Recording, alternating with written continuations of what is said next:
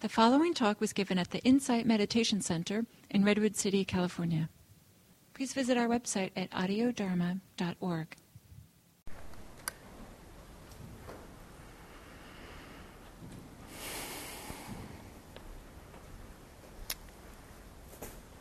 Well, good afternoon, everyone.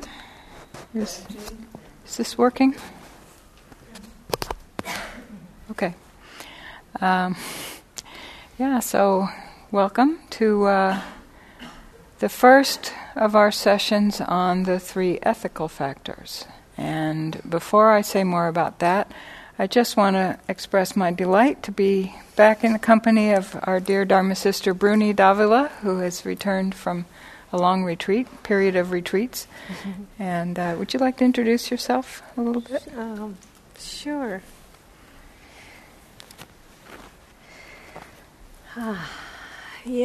Hi.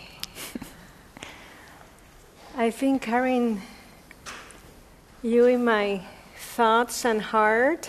Some of you, on retreat, I knew that this program was started a while ago, and I'm like, I wonder who is there and how they are, and so it's just wonderful to be here, be home, and practice with you. You know, we're all practicing together. Chris, I've been also practicing here. I've been coming to IMC, and IMC has been my home for the past maybe 13, 15 years, and practicing for a while within the Vipassana tradition, a little bit of Zen, Thich Nhat Hanh, Soto Zen, all these different kinds of different practices. And of course, the Eightfold Path is something that it has become part of daily life practice.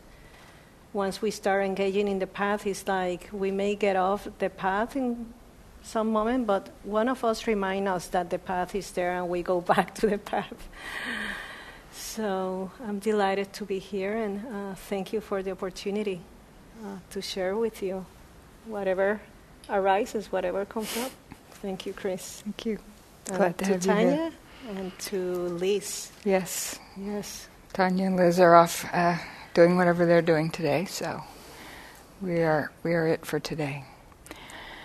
So this first couple factors, we've studied the view, our what we believe, what we think about things, and how that informs our intentions, whether our intentions are oriented toward getting and having and in a little bit greedy way, or ill will or cruelty, or are they inclined toward generosity and letting go and kindness and compassion?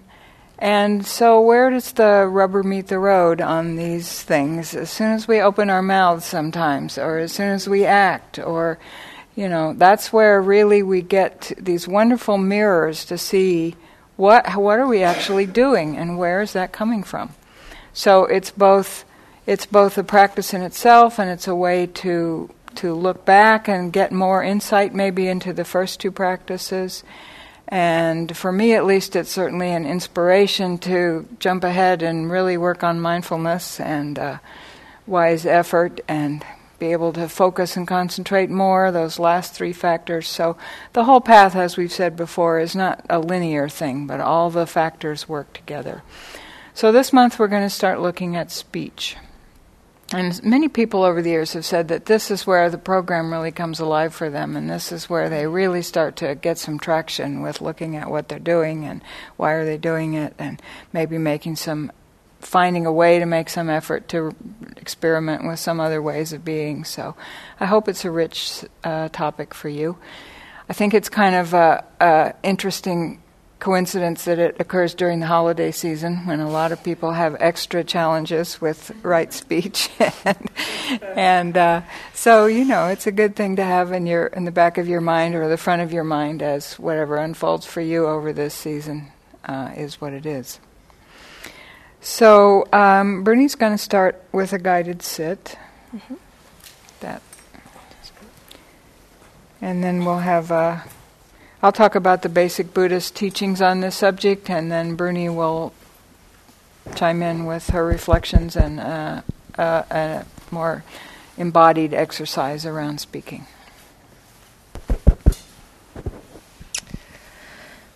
So, speech happens not only externally when we're relating to others, but it also happens internally as we speak to ourselves in different ways. So in this guided meditation, we're going to practice not only mindfulness, but mindfulness of being here in the present moment, but also of internal speech, getting to know how it is that we recognize it. So we start by being here.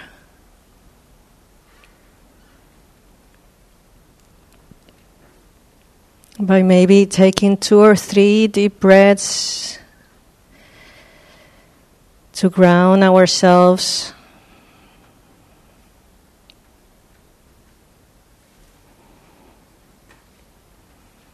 Breathe in naturally.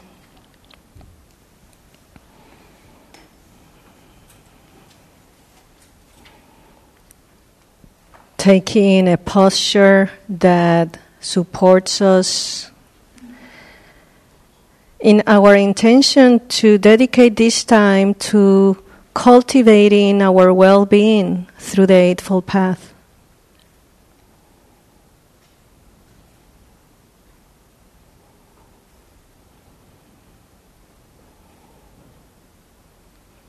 And so as we shift our attention into bringing that intention to life here,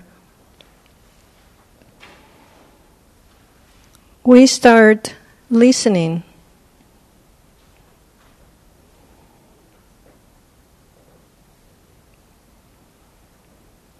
We start receiving.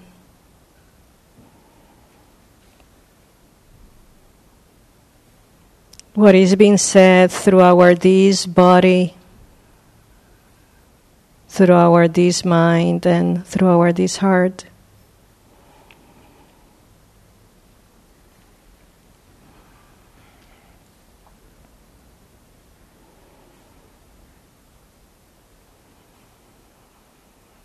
Established in awareness.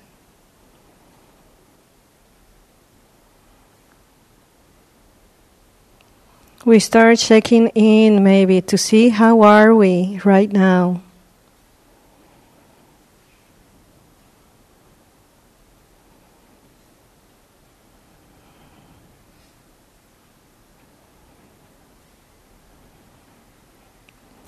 Listening to this body.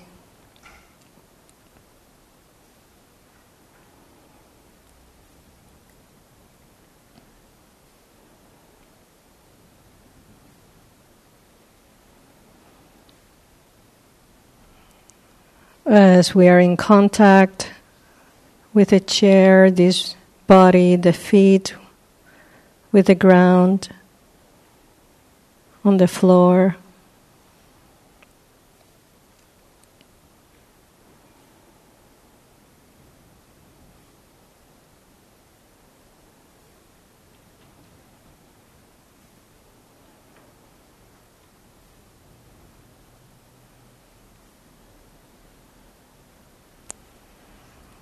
Letting the body breathe in itself,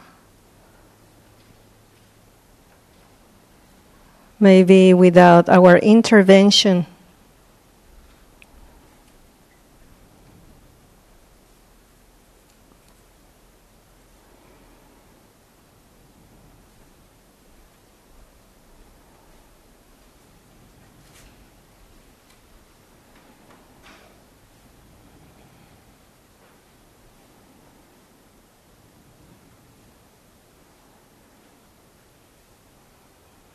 Maybe in a very gentle way, shifting our attention to what is being seen, said, received in the mind, in this dear mind of yours.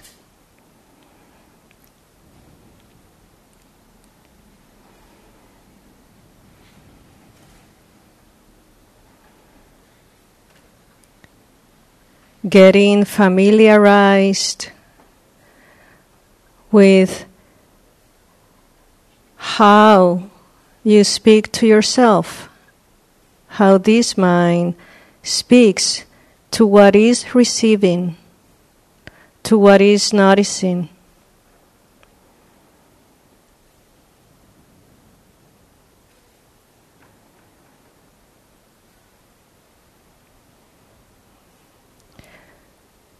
So maybe you notice, as you hear my voice, maybe there's a voice or something that you notice saying, I can hear what Bruni is saying. Okay, I do that. Or maybe there's silence.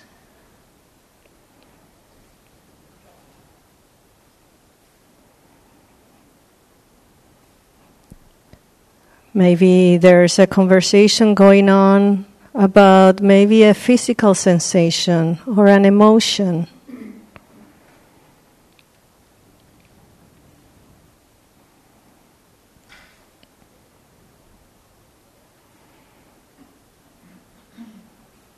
Watching, hearing the mind. Maybe it's talking to you in images even. Pictures.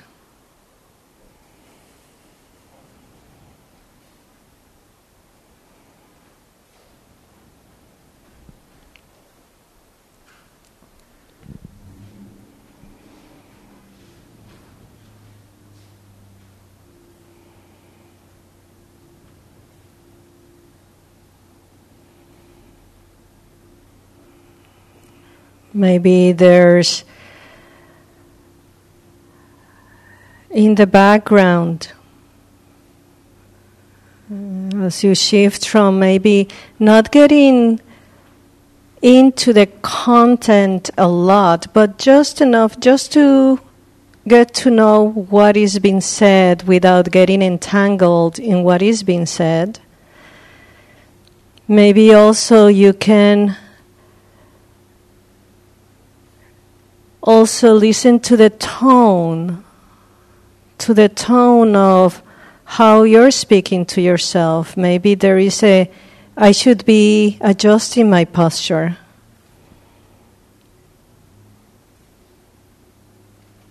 Or am I doing it right?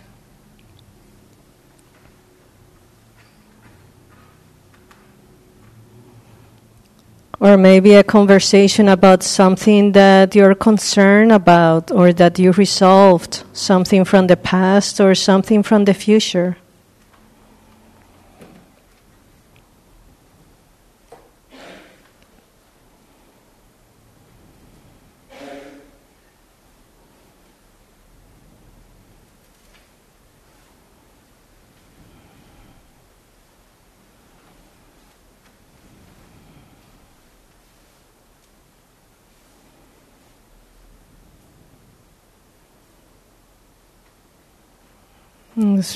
We are here, breathing in and breathing out, practicing together. Maybe as you listen, receive your experience right now of speaking to yourself or other aspects of your experience speaking to yourself.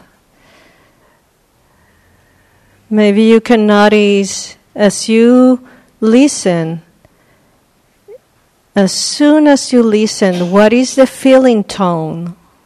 What is the feeling tone of this thought of, oh my gosh, I have to do this, or, oh, I'm relaxed, I'm just here, present, I'm listening. Is it pleasant or is it unpleasant?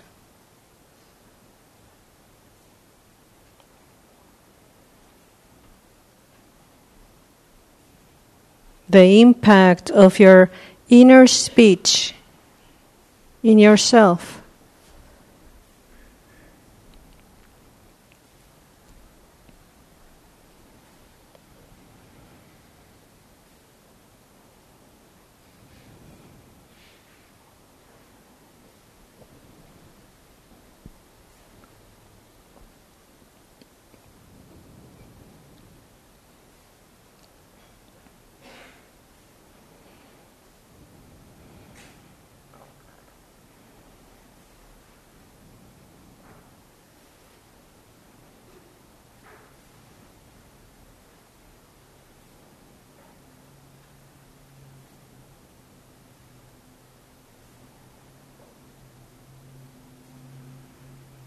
Is there a way in which you can receive and hear this inner speech without giving a lot of authority, but receiving it with wisdom, cultivating discernment?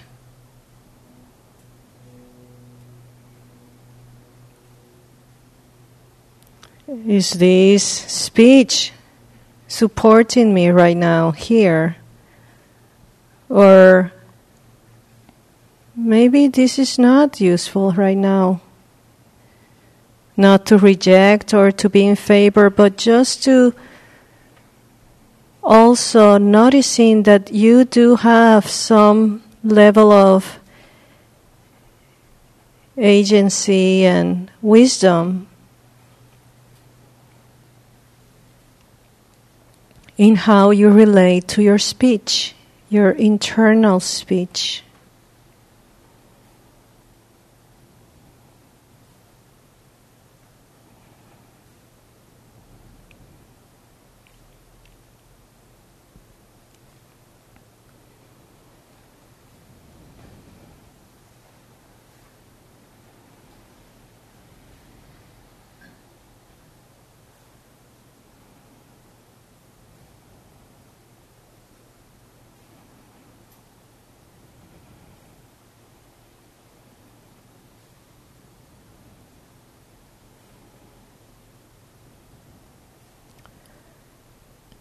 Knowing that at any moment you can shift your attention to the body.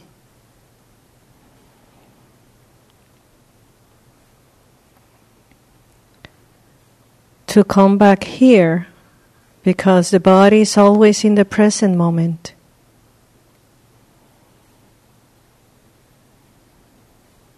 Taking a break from listening to inner speech to receiving physical sensations.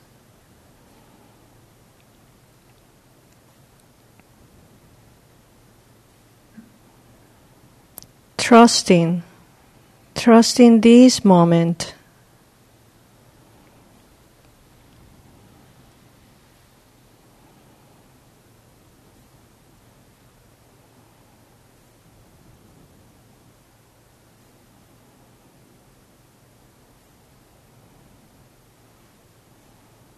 Receiving the in-breath and the out-breath.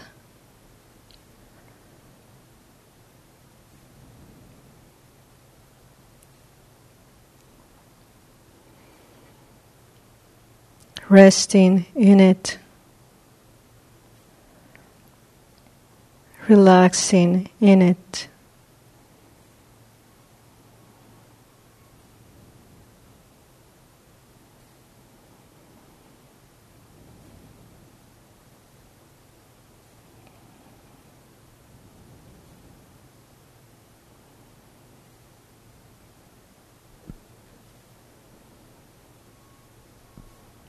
When you're ready, you can gently shifting your attention, you can shift your attention to listening again.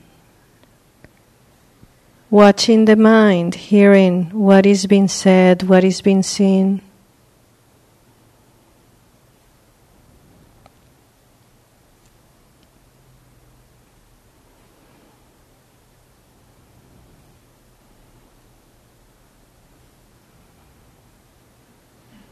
As you breathe in and as you breathe out.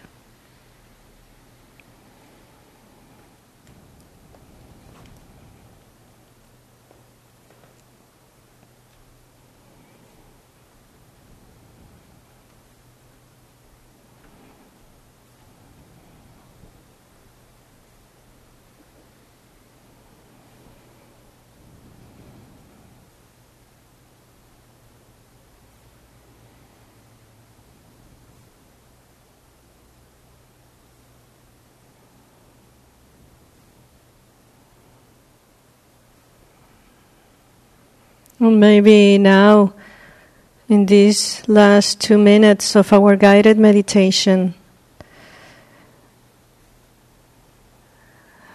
maybe you can intentionally, with wise intention, you can bring inner speech of loving kindness, of compassion, and of letting go into freedom. Any words that will support your wise intention of well-being in this moment here.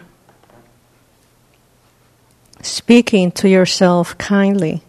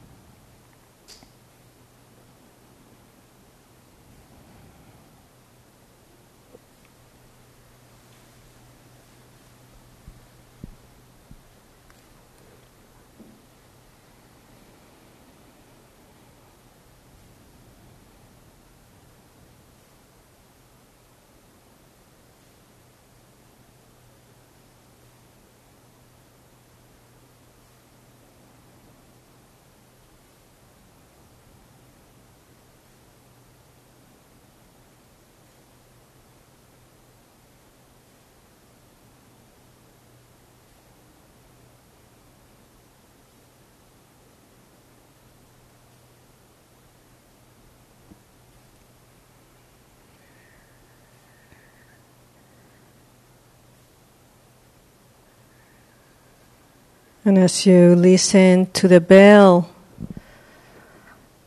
receiving the sound of the bell, listening, which is this other part of speaking, listening without thinking what you're going to do after you listen to the bell, just receiving, with no agenda, receiving the sound of the bell.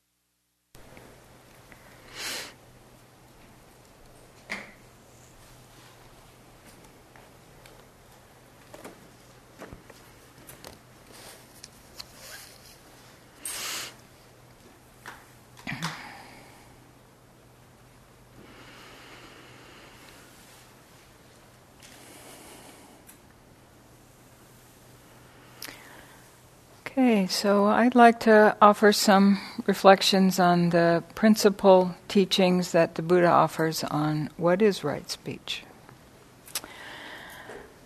So, the basic definition of right speech, the Buddha says, and what, monks, is right speech? Abstaining from false speech, abstaining from divisive speech, abstaining from harsh speech, abstaining from idle chatter. This is called right speech. So, it's important to realize that speech includes any kind of verbal output. Today we have all this amplifier of our speech on the internet and emails and texts and all the ways that we talk, not using our voices exactly. But that can promote a kind of disconnection of speech from the human interaction and maybe kind of defer some of the immediate karmic consequences of making other people angry. So it's interesting to watch how we use that. It's funny, it offers this potential of more space where we could bring mindfulness and consideration to what we're going to say, but it doesn't seem that it actually has that effect. It seems to promote a sort of instant responsiveness that's a little disconnected. So let's look a little bit about these factors. Not to abstain from false speech. It's interesting to me that the definition is, as with so many things in Buddhism, is given in the negative. It leaves a lot of space for, you might have come thinking we're going to tell you what to say at last, but it's not that. It's how to look at what you say with regard to your intentions and your views and what effect are they going to have and where are they leading and so forth. So to refrain from false speech, it highlights this relational, pragmatic notion of this teaching. It's not so much about what is the truth with a capital T, which is something that the Buddha tended to avoid getting into debates about. But it's mostly about not using the act of speaking to carry out intentions to mislead, intentions to deceive, intentions to get more than your share and manipulate people. So, it comes right back to our intentions. What a different world it would be if everyone could simply bear these principles in mind and appreciate the value of them. So as we start to look inward, look at our speech, look at how we use speech, we may discover, I certainly do, a whole range of circumstances that can lead to speaking falsely in one way or another. And, we need to be open to just looking at this. Oh, isn't that interesting? What is this showing me about some beliefs and some motives that I have, or some anxieties and fears? And meet this with compassion, but with also the wish to understand.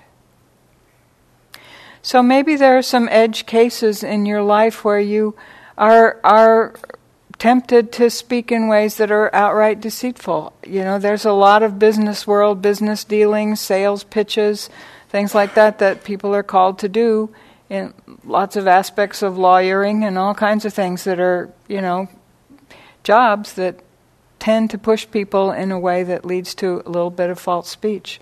Maybe manipulation within your relationships, wanting people to feel and respond to you a certain way, and so either, using speech in a way to get what you want that may begin to veer off from the truth. It's really a great window into a whole view of what is our view and how did we learn to get along in the world that we may have learned from our parents, from childhood, from our cultures, from anywhere. Another reason is the strong tendency to attach and identify with our views.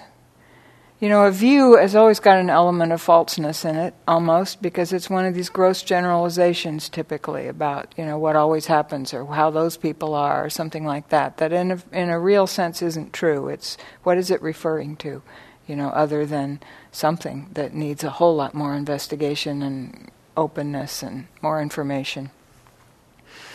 So in this world of, we're starting to see this vast new world of fake news and data and opinion overload and everything, how do we discuss the issues of the day in a responsible way? So one of my favorite suttas that addresses this is this Buddha's teachings to someone named, it's spelled Canki, but it's pronounced Chunky, apparently. So a section of this is on speaking while preserving the truth. So I'll just read a little bit of that. And Chunky asks, but Master Gautama, that's the Buddha, in what way is there the preservation of truth? How does one preserve truth? And before that, he said that having faith, having some teacher approve it, having oral tradition, even reasoning about it, and having a reflective acceptance of a view, all these things may turn out either way. They may turn out to be true, they may turn out to be not true. You may get the next piece of information may have some influence on whether those are true or not. So then the Buddha says, if a person has faith, he preserves truth when he says, my faith is thus. Isn't that beautiful? So you don't have to not talk about things that are your faith or your belief or things you heard on the internet or things that you heard from somebody or what your teacher said. If you just preface it with, this is where I got, this is why I'm saying this. This is what I read in the New York Times, then you're preserving the truth. This is what I believe. This is my considered opinion on the subject. But so you can say it like that, but you do not yet come to the conclusion, only this is true and anything else is wrong. So you stay open to the fact that all of these ways that we come to have opinions about things could be prefaced in some way that leaves room for more information to affect your view. So how would you need to preface a lot of your views when you're entering into a conversation that's about views and about deciding what we need to do and what's the right thing? How can you preserve truth in what you say?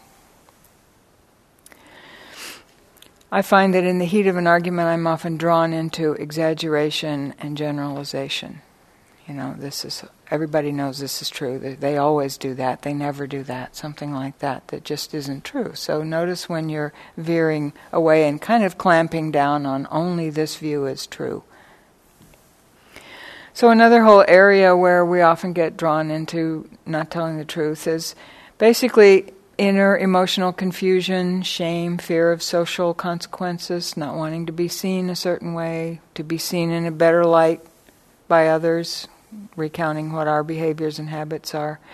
So working with this requires a really deep listening to yourself, to begin to recognize and tolerate the truth of your inner life. So again, you don't have to, we'll get into this in a minute, you don't have to confess everything all the time. That's not the meaning of truth. It's about not lying, and especially not lying to yourself. And this can take some courage. It can take finding wise spiritual friends or people in the healing professions where you can talk honestly about this and experiment with your speech and understand that there's pent-up energies that need expression and that you're not certain whether they're the truth, but you need to sort of see them and hear through them and work through them. So there are ways to do that have this this truth-preserving quality. And then finally there's the whole area of sort of social fibbing, like, yes, I like the present, and you look beautiful today, and all these things that, maybe we say when they seem harmless. And they can be harmless, but it just definitely comes from a sort of, and it can reinforce a kind of distancing and controlling of what other people think and perpetuating your own self not really being known. So you can look at whether something is kind. You can find an element of kindness, and yes, you look lovely. You can find an element of kindness and truth in that. You can find some way to say it that encourages a real intimacy with people and real openness in how you feel. So it's something to play with. It also can be a little revealing of not trusting another person's process of growing into being able to handle the truth of differences in opinions and differences of points of view. So you might look at whether, if you're always telling your children a sort of sugar-coated version of things, you might ask if that's really serving their ability to grow and their own ability to handle things that are difficult and controversial in some way. So sometimes even motives that feel like telling the truth can lead to unskillful communication. So another of the Buddha's sort of sub-lists on this is that a statement endowed with these 5 factors is well spoken. It is blameless and unfaulted by knowledgeable people. What are these 5? It is spoken at the right time. It is spoken in truth, which we're talking about. It is spoken affectionately. It's spoken beneficially, and it's spoken with a mind of goodwill. So there's a way of needing to pour out our truth as we understand it when we're really angry with someone, really upset about something. That's kind of not exactly communication. It's more of a one-way pouring out. So what we need to bear in mind is whether we're having a genuine intention to convey something, and whether we're paying attention to how this is landing with the other person, what is being heard, so that it's not just a one-way street, without properly setting the framework of, I just really need to say a bunch of stuff, and I know it's not necessarily true, but you can frame it properly when you need to do that. But it requires some empathy and some checking with what's being understood and how it's landing. There's, of course, the whole tradition of nonviolent communication, which is a wonderful adjunct to this teaching here, where they've developed a lot of principles for more objectively speaking to other people. So you try to stick with here's what I've observed. These are the feelings that I'm experiencing right now. These are my needs. And then you can, if you have something you need, you can make a clear request that this is a request. So principles for speaking your truth to people that are more likely to land in a way that they can be heard and be positively acted on. So, as Bruni was speaking about in the guided meditation, we want to highlight the inner work that goes on here. So apart from all this, what is being honest with yourself? Often we're telling ourselves a little story that we've always told ourselves, kind of without checking, is this true? Am I believing this, or is this just something that I'm repeating habitually for some reason? So are you really listening to discern the intention of all those inner voices? How much they employ these false generalizations and plain untruth, and we just take it on. And then there's the idea of really getting to layers and unpeeling layers and layers of what is the truth that our deeper practice is about. So truth beyond anything we could express in words and have a proposition that this sentence is true. But the truth of our moment-to-moment touching of reality is really what the Buddha is pointing to our deeper truth. So back in that chunky sutta, the rest of the sutta is all about our practice of how we come to really understand the truth of reality, which is really not through words and sentences, but through direct experience. So the second factor is not being divisive speech, and coming from that intention to divide. The Buddha says, for example, what he has heard here, he does not tell there to break those people apart from these people here. This has been going on for 2,500 years at least, so, What he has heard there, he does not tell here to break these people apart from those people here. Thus reconciling those who have broken apart, or cementing those who are united. He loves concord, delights in concord, enjoys concord, speaks things that create concord. So again, really looking at why we engage in speech whose intention is to divide people and to turn people against each other. Gossiping, backbiting, putting people down behind their backs. It's so frequently tempting to just curry favor with somebody by creating a little us and them. A lot of office conversation about what they do, and it's all about making allies with ourselves and distinguishing ourselves from other people. So this whole motivation behind that goes to the heart of the Buddha's teachings about how we take concepts or ideas to be referring to something solid. We take something somebody said or some feature of them we don't like, and we turn it into a whole view of them that then puts them in the them camp. And then we enlist these naturally we seek safety by all kinds of tribal identifications and groups that we belong to, and so all that stuff it's understandable that, we all need friends who can understand us and that we're relaxed around and so forth. But just looking at how you use speech to separate and not see the possible commonality with other groups.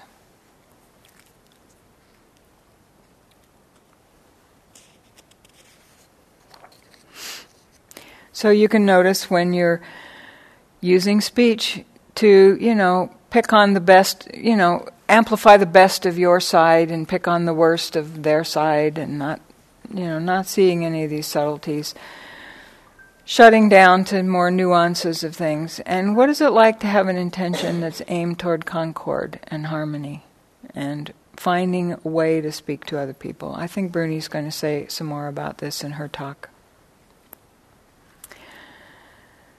So in a smaller personal context, sometimes you're having difficulty with someone, you may need to discuss it. There's a kind of famous practice that some people take on of not talking about third parties, not talking about people who aren't there. And you might notice, what is that like? Every time you're talking to somebody about somebody who's not there, a very good practice is, could I say this if they were here? Because it very well might get back to them. And so what are you saying something that you could not say to that person? Now, there are situations where you need to work out how your relationship to a person, and it can be very helpful to have somebody to talk to. But that's another reason to have wise friends and to have that surrounding intention made explicit, that I'm having difficulty with someone and I need to talk to you about how this is, and I know I'm not seeing this clearly. If the intention of the discussion is to help you see clearly what's going on in your relationship with that person, not just to solidify your view and, make an ally against them somehow, then that can be skillful. So it's a matter of setting that context. I have a story I like to tell that I heard from Michelle McDonald, who's an old teacher of mine. That there was a very quiet person in a group that people she knew who never said much of anything, and everybody else was starting to gossip about some third person, and they were all piling on, complaining about this person. And finally, the very quiet person just said very quietly, I wonder why they do that. And it just turned the conversation around from just all piling on this person to really taking that question. I wonder why they do that. It helped people to see, there's probably some reason why they do that. Maybe they're sad, maybe they're suffering. So, just turning the conversation. Sometimes I've known people who've used this story to just make subtle turns in conversation at work or something when it's going very strongly the other way, just to tip it toward a little more compassion and inclusion of whoever's being talked about. So the next factor is not harsh or abusive speech. What's the tone of our speech? Where is it coming from? The tone is conveyed not only in sound waves, but all kinds of expressions and gestures, and who knows, we are so subtle at understanding where something, inner tension is revealed in tones of voice and where something is coming from. I know in my internal speech I really hear overtones of twistedness and harshness, and I'm wondering where in my body am I holding the energy that's creating that particular sound that voice is coming at me with. Communication arises from the whole body, and I think it's received by the whole body. And of course, words trigger whole body associations. And especially these overtones, I think they're really contagious. So when we're spoken to harshly, a harsh defense comes up and wants to respond harshly. So we tend toward matching. There have been studies that we tend toward matching in tone and volume and merging in this kind of coerced agreement of what we're doing or in an escalating mutual resistance and defensiveness. So it's actually a practice that it's possible when someone's speaking, when a conversation is getting speedy and harsh and so forth, to be mindful enough to simply speak more slowly and more softly yourself and see if you can get the subconscious matching going the other way. So, when we speak in a harsh or abusive tone, it's probably essentially the entire content of what we've communicated. You usually think you're making some brilliant argument, thinking of politics or something, but if you're angry, that's what's heard, and the body just tunes out all the logic, and all that level is really not accessible to the person who's hearing it. All they hear is that they're being attacked, and they will respond accordingly. So the Buddha, in one passage, he says, monks do not wage wordy warfare. So Yeah, so really these intentions of ill will and cruelty, they get the upper hand in a burst of this reactive energy. And it can also reveal a lot, again, about our views, sometimes I find a lack of internal confidence in the truth of what I'm saying. Then I have to force other people to believe it.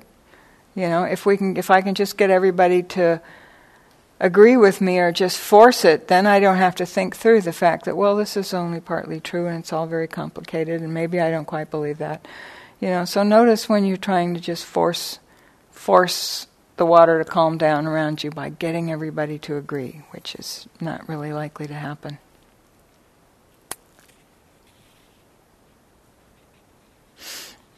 Humor is a difficult thing, right? There are different kinds of humor, and sarcasm and habits, So we can look at where our sense of humor is coming from. There's a tone of sense of humor in our culture that's gone very far to a very harsh and cruel sort of extreme. And things that used to be sort of lightly funny little stuff about daily life is not, you don't hear that so much in entertainment these days. It seems to need to be extremely harsh.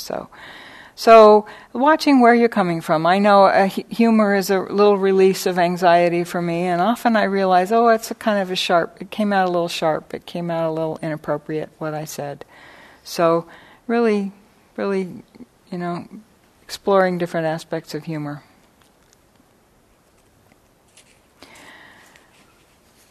Also, it was pointed out by something I read, the difference, bear in mind how different it feels when you are venting at somebody and when you are receiving a vent.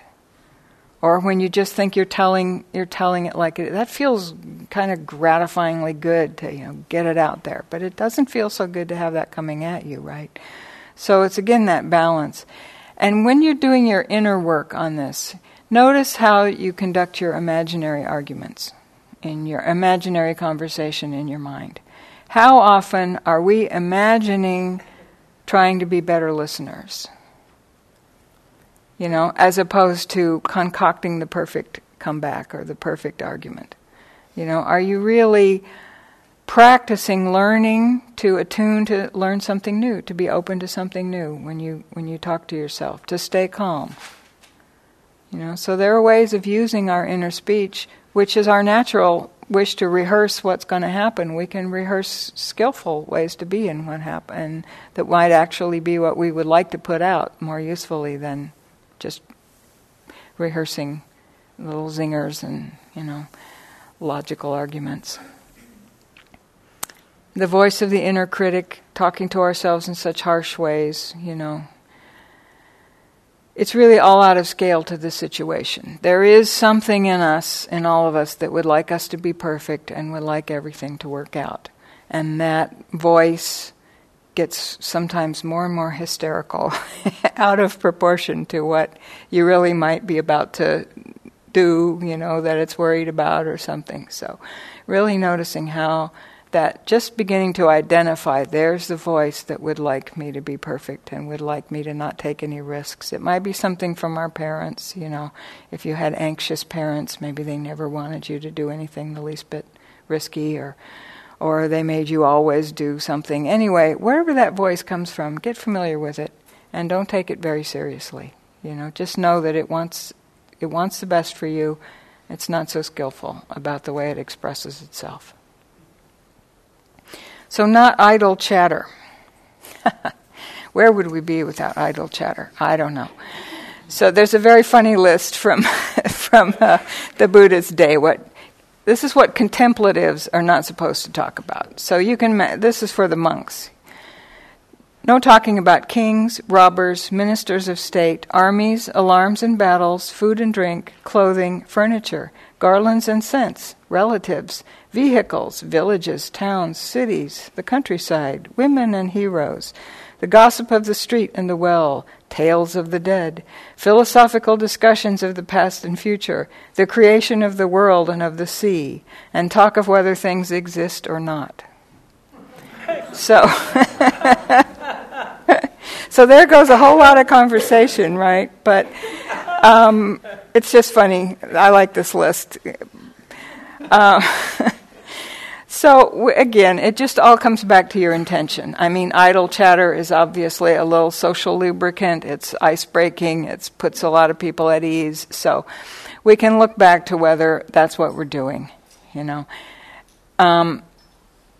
So it's one thing to be socially friendly, but if you can kind of stay aware of not only is that your motive, but what is the actual effect that's happening. So on the one hand, it can be an icebreaker, and on the other hand, it's kind of an ice creator. If you only stay at that very superficial level, you know, it's in a way, it's a real, something we all need to really work on with interest these days, is how to have conversations with people that get below that level of, you know, what's your favorite wine and what did you eat, and you know, that gets boring after a whole long dinner party of discussing nothing else. I at least feel exhausted and bored. Staying superficial, it's reinforcing our obsessions with trivia and the material pleasures. And it usually slides into the realm of opinion and so forth. And, you know, there's also a lot of coerced agreement. Didn't we all love that, or didn't we all not love that? And well, what if you didn't? Then you feel like you have to go along and say you did. And so there's so much social stuff. So just being aware of it, you know, staying in tune with what effect this idle chatter is having on you. Some of the inner work that we can do is looking at our unease with silence. You know, silence is much bigger thing in some more traditional cultures, where it's actually okay to take some time before you speak the next thing. You know, this is one reason we meditate, is to calm our nervous tension that often drives a lot of this need to just chatter all the time. And we can develop some skills in allowing or encouraging a conversation to deepen. Some of the breakout groups here we have, I think people enjoy them because it's a little bit more real than, you know, what's your favorite TV show that we talk about here? And so maybe some of these questions could carry into some way in the rest of your life. And really appreciating that we have the Sangha here, and that we have this, we're developing this common vocabulary to talk a little bit more about things that matter. So, speech flows directly from our views and intentions, and it can cause a tremendous harm if it's not used mindfully and wisely and compassionately. And it's a great channel of connection, harmony. It's how we teach and carry forth all the beautiful values and virtues that we love and share. It's healing and compassionate when it's used skillfully. So it's a rich area to really open up to investigating. Why am I saying this? Or after the fact is also good. You know, why did I do most of my investigating after the fact for a long time. Sometimes I get in ahead of it, but I've learned so much from looking back and feeling into why did I say that and what was really going on and where did it come from. So it's all a very rich area. So now we will have a breakout group. So let's get into groups of 4. If you can just get into groups of 4. Has anybody not been here before? Is this anybody's first time of being here and experiencing these breakout groups? Okay, so we get into groups of 4, and it's specifically a time not to engage in a lot of crosstalk and directly responding to what somebody else said and offering advice. We're not about that. We're about each person taking a time to really see what they want to say and say it, and when it's not your turn, you're just listening to what other people say. So it's really more about connecting with your own. See if you can speak truthfully, and that requires some silence is fine. It requires some quiet time to think what you might want to say, and say it, and know that it's not going to be jumped on and agreed with or disagreed with or fixed or any of that. It's just going to be taken in as this is this person's best effort at offering something to say right now, and there's no need to add anything to it. Okay? So just turn around or break up. See if you can meet some new people if you've been coming before. Sit in groups of 4.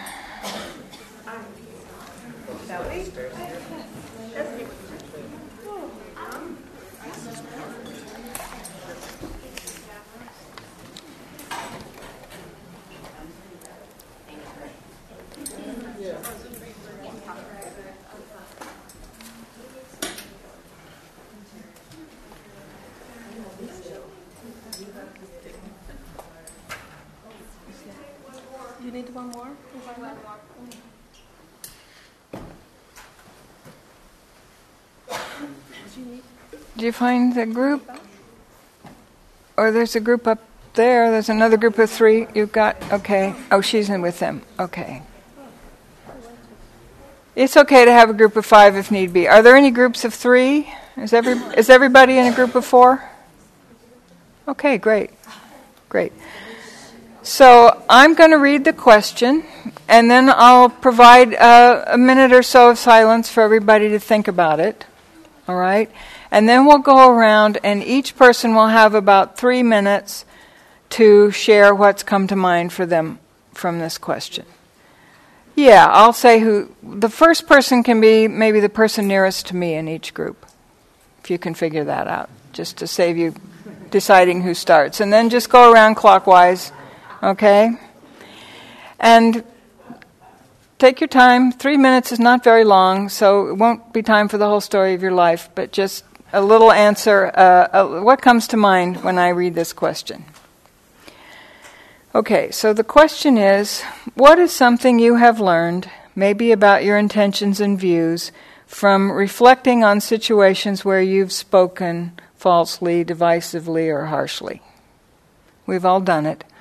So sometime when you have spoken unwisely and regretted it and thought about it, what did you learn about where that was coming from, your views, your intentions? Okay? So I'll ring a bell when it's time for the first person to start speaking.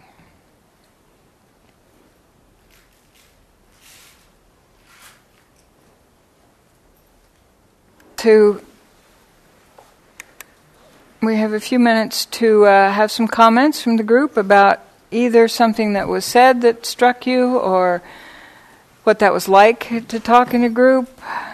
So, yeah, sure. Anybody? It's great to share what went on a little bit. Yeah.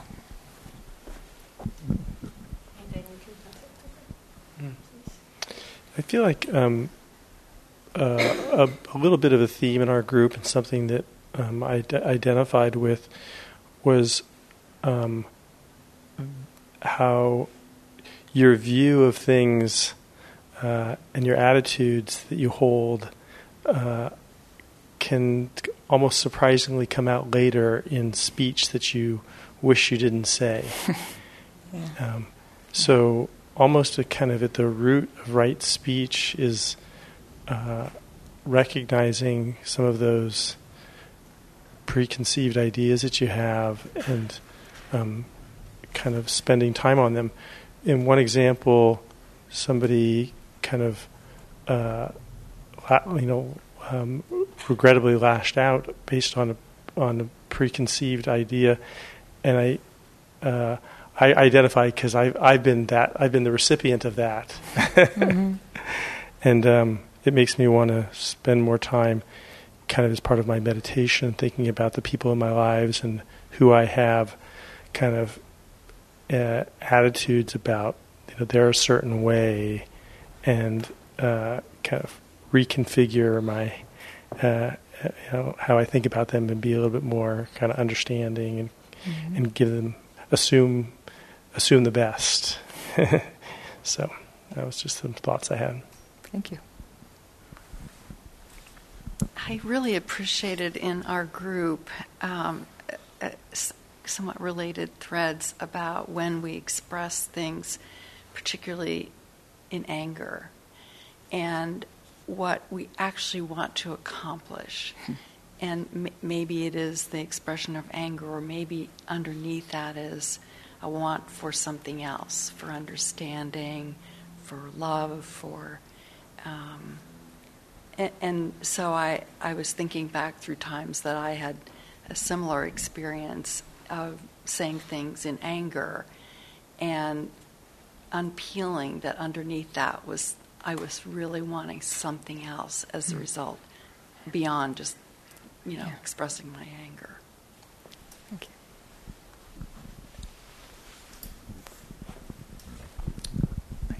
Thank you. I learned a lot from the group discussion, even more so in the last 2 months of this course. Looks like my thinking capacity quadrupled in 2 months. Thank you for that. The big thing about the right intention for me, being in the high-tech, high-paced world all the time, I'm expected, trained to be ambitious and have the take-no-prisoners attitude, right? Mm-hmm. And I brought that into my personal life a lot to my own detriment, to a large extent. And this reflecting week by week and taking notes on it came out a lot. It was very unsettling feeling as I was doing it. The biggest thing for me was to learn the construct of responding, not reacting, particularly in the face of intention. I was also reflecting more on, Gil was talking a couple of weeks ago on Sunday about impulse versus reacting, right? There's even I was operating probably between impulsive and reacting, let alone skillfully responding. That's a giant leap for me. I'm not there yet, but at least I know that some things could be done better, right? Mm-hmm. The last comment I learned through this right intention thing is, which is a strange word in Silicon Valley particularly, is about being humble or practicing humility. We don't use that term enough. Right? To me, that word, more I bring it into myself, the better rest of the steps seems to align. Yeah, thank you. Thank you. Have one more, anybody?